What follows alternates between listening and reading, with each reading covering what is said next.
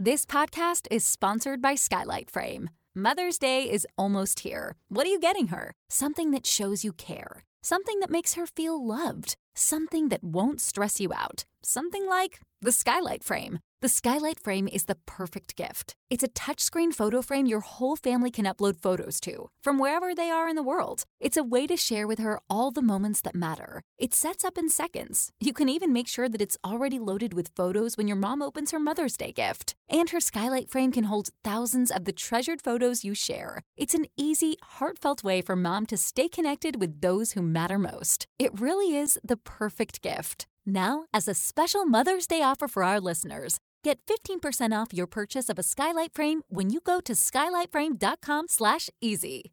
That's SKYLIGHTFRAME.com/easy. Get 15% off your Mother's Day purchase now at skylightframe.com/easy.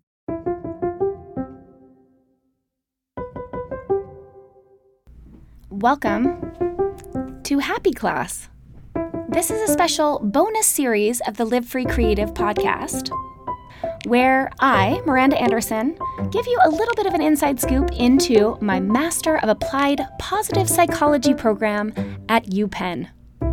I am going to spend the 2022-2023 school year diving deep into the science of well-being, answering the question, what makes life worth living? And I'm excited to share little bits and pieces along the way with you.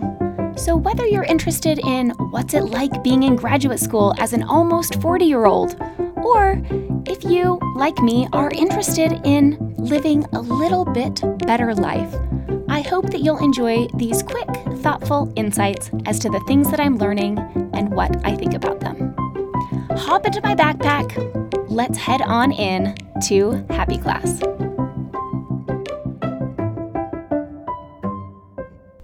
Hey, welcome back to Happy Class. I'm Miranda Anderson. This is week 12 of class for me. It has been great. Over the last week, I celebrated Thanksgiving with my family and some neighbors. We had a really great holiday meal, mostly ordered in, which was a nice way to celebrate and also acknowledge the season that I'm in that's extremely busy and full of good things. I took a couple days off of school because of the holiday, despite not having an actual break. Like, my homework load is the same as it has been during other sections. I needed that break, and I learned that from the last section, that having a few days off, even in the middle of what feels like sort of a whirlwind of homework and assignments and readings, is really beneficial for me. I think I'm learning that my personality and my workflow tends to operate best with really separate and solid sessions of time where I can focus deeply on one thing or another. And it's funny because I know this about myself from the last 10 years of working. I remember writing a blog post about this, probably in 2014 or 2015, how when I kept my mothering really solid and that my work hours were clearly defined and I hired a babysitter or would work during nap time, that I felt better as a mom and as a creative entrepreneur. When things start to blur, like the lines between the focus on different parts of my life start to blur, I tend to feel like I'm not doing as well in any of the areas. And it's interesting because I know that the skill sets that I'm using across my different roles in my life benefit each other. So the focus and determination and efficiency that I am exercising and learning in my school capacity benefits me in my mothering and in my relationships. And the understanding and empathy and presence that I build through mothering and through building relationships and friendships in turn helps me be a more interesting and empathetic business owner. And the creativity and innovation that I use in my business then influences my ability to think outside the box in school. All of the skills and tools of the different areas of my life, the different roles that I serve, translate into the other areas really beautifully and really meaningfully, the actual focus and attention that I give to each of these areas feels better to me when it's pretty clearly separate. So taking a couple days off completely felt better to me than like dipping my toes in and doing a little bit of schoolwork, but then also trying to be present with my kids and family. And I could have done that, like taken a couple hours in the morning to do some readings and, defined it that way. My brain and body really needed that downtime and needed that rest away from work and school. So it was nice to take a couple days off. I curled up and watched a couple Christmas movies with my kids. I very rarely watch TV. I mean, when I do, I have nothing against TV. I like it fine, but I just often find that there's many other things to do that I want to do more. And it was nice to have a couple nights where I said, hey, it was cold outside, and we turned on the fire and said, let's watch some movies. We watched some Christmas movies and got in the spirit of things. And on Thanksgiving itself, I woke up early. Even though I hadn't set an alarm, I felt good and woke up and was able to spend most of the day cooking. And by cooking, I mean reheating things that I had bought at Trader Joe's and ordered in for our Thanksgiving Friendsgiving meal. It was really nice. And then now that I've sort of dove back into schoolwork, appreciated the holiday, spent that time, felt that rest, like felt it all the way into my bones, I was able to pick up schoolwork with a renewed enthusiasm, dive into my readings, and I've started now. I wrote a paper that was due over the weekend, and it went really well. I gave myself the day, like it was due. I don't know if it's good or bad procrastination, but I gave myself the day that it was due to write it. So I woke up in the morning, took the dogs on a walk, sat down at my computer, and said, I'm not leaving my office until this draft is written. Got a whole draft done in about 4 hours, and then I took a break away from it, gave Dave a chance to go through it and edit it. He's a great editor, and so it's been really nice to have him as sort of my backup beyond like the editor tool in Word. I pass things over to Dave to take a once-over and to bounce ideas around with, and then I was able to go back in the evening, revise it, and turn it in an hour and a half before the deadline. So cheers to that. The paper was about mindfulness. I mentioned last week I'm super interested and intrigued and feel very strongly about the research and benefits of mindfulness. And so I wrote a paper about mindfulness and its application in the lives of mothers, women, particularly mothers. And I will share more about that in a future podcast episode. I shared a little bit about like a quick meditation last week, and I am going to share some more of the research and the data around that, the benefits, and some ways to incorporate it into even a busy life as a mom. So look forward to that. I know I am.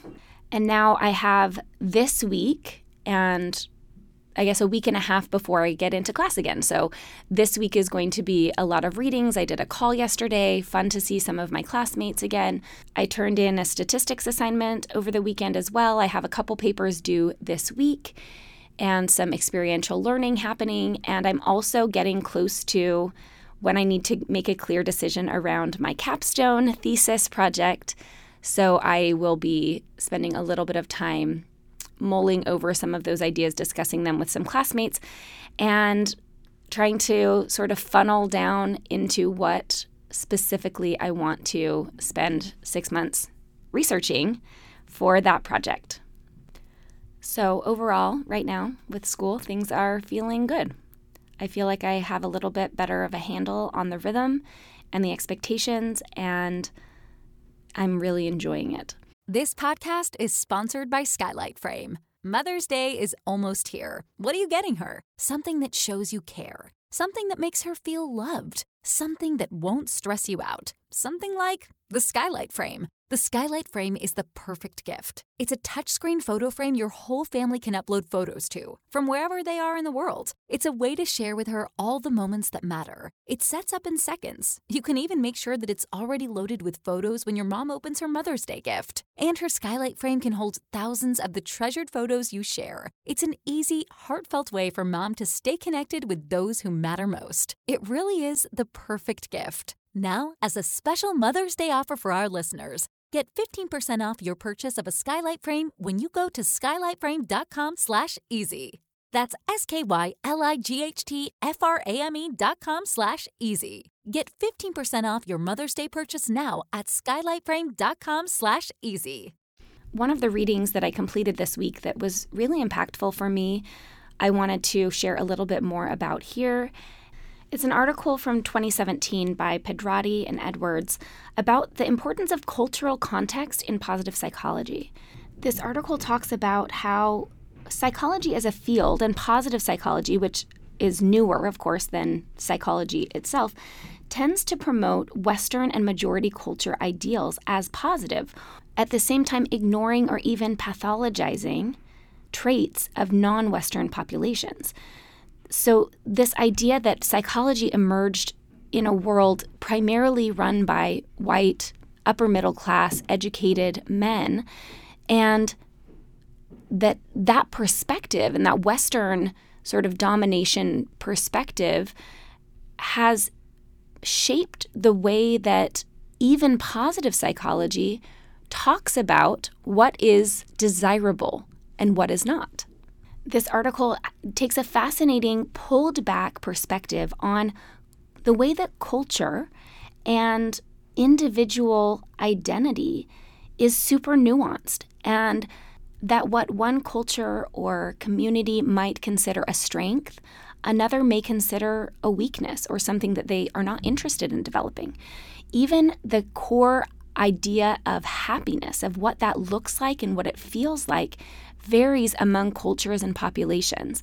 And when we are prescriptive about what happiness is supposed to look like or what we think you should be aiming for, that we may be missing the mark if we're not incorporating the complexity and intersectionality of individuals.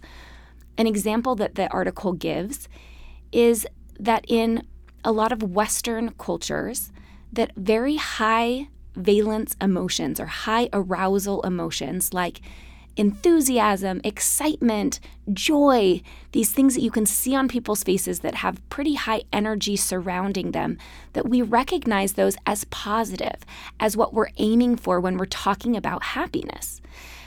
And then the article goes on to explain that in a lot of Asian or Eastern cultures, it's very low arousal emotion that are considered what people are aiming for as their central happiness, the idea of peace or feeling balanced or feeling wholeness.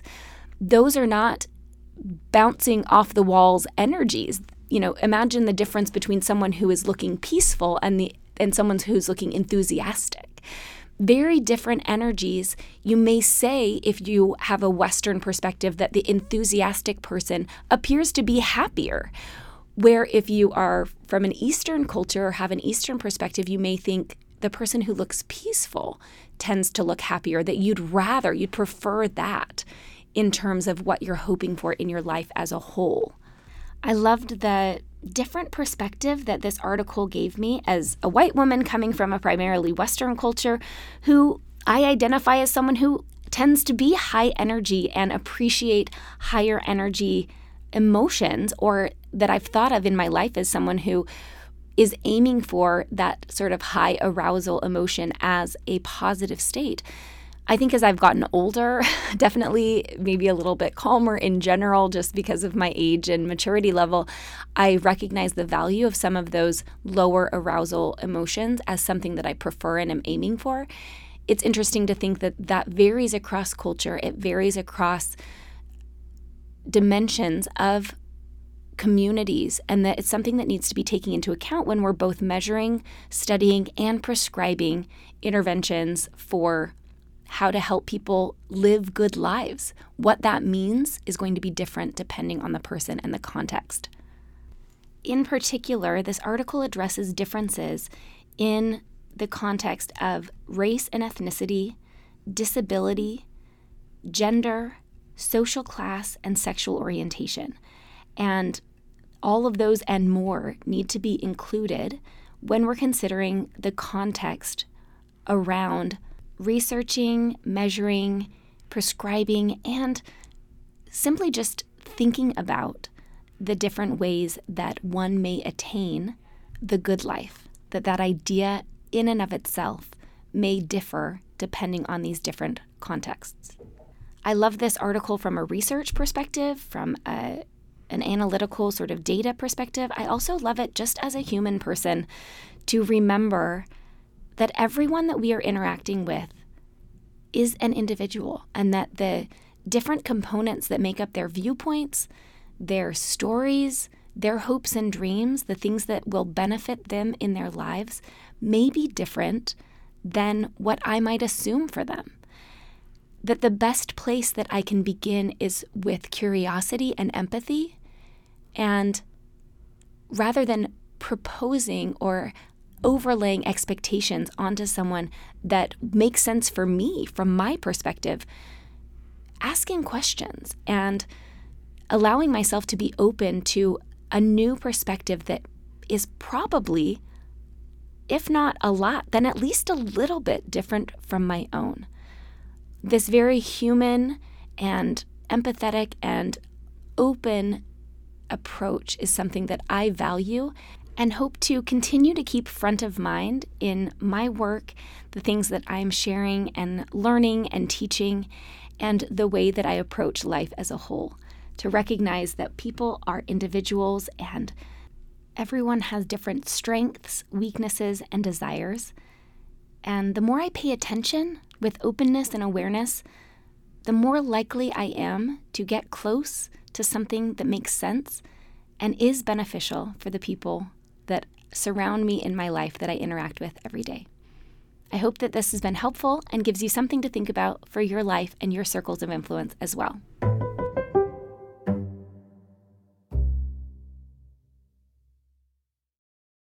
This podcast is sponsored by Skylight Frame. Mother's Day is almost here. What are you getting her? Something that shows you care. Something that makes her feel loved. Something that won't stress you out. Something like the Skylight Frame. The Skylight Frame is the perfect gift. It's a touchscreen photo frame your whole family can upload photos to, from wherever they are in the world. It's a way to share with her all the moments that matter. It sets up in seconds. You can even make sure that it's already loaded with photos when your mom opens her Mother's Day gift. And her Skylight Frame can hold thousands of the treasured photos you share. It's an easy, heartfelt way for mom to stay connected with those who matter most. It really is the perfect gift. Now, as a special Mother's Day offer for our listeners, get 15% off your purchase of a Skylight Frame when you go to skylightframe.com/easy. That's SKYLIGHTFRAME.com/easy. Get 15% off your Mother's Day purchase now at skylightframe.com/easy.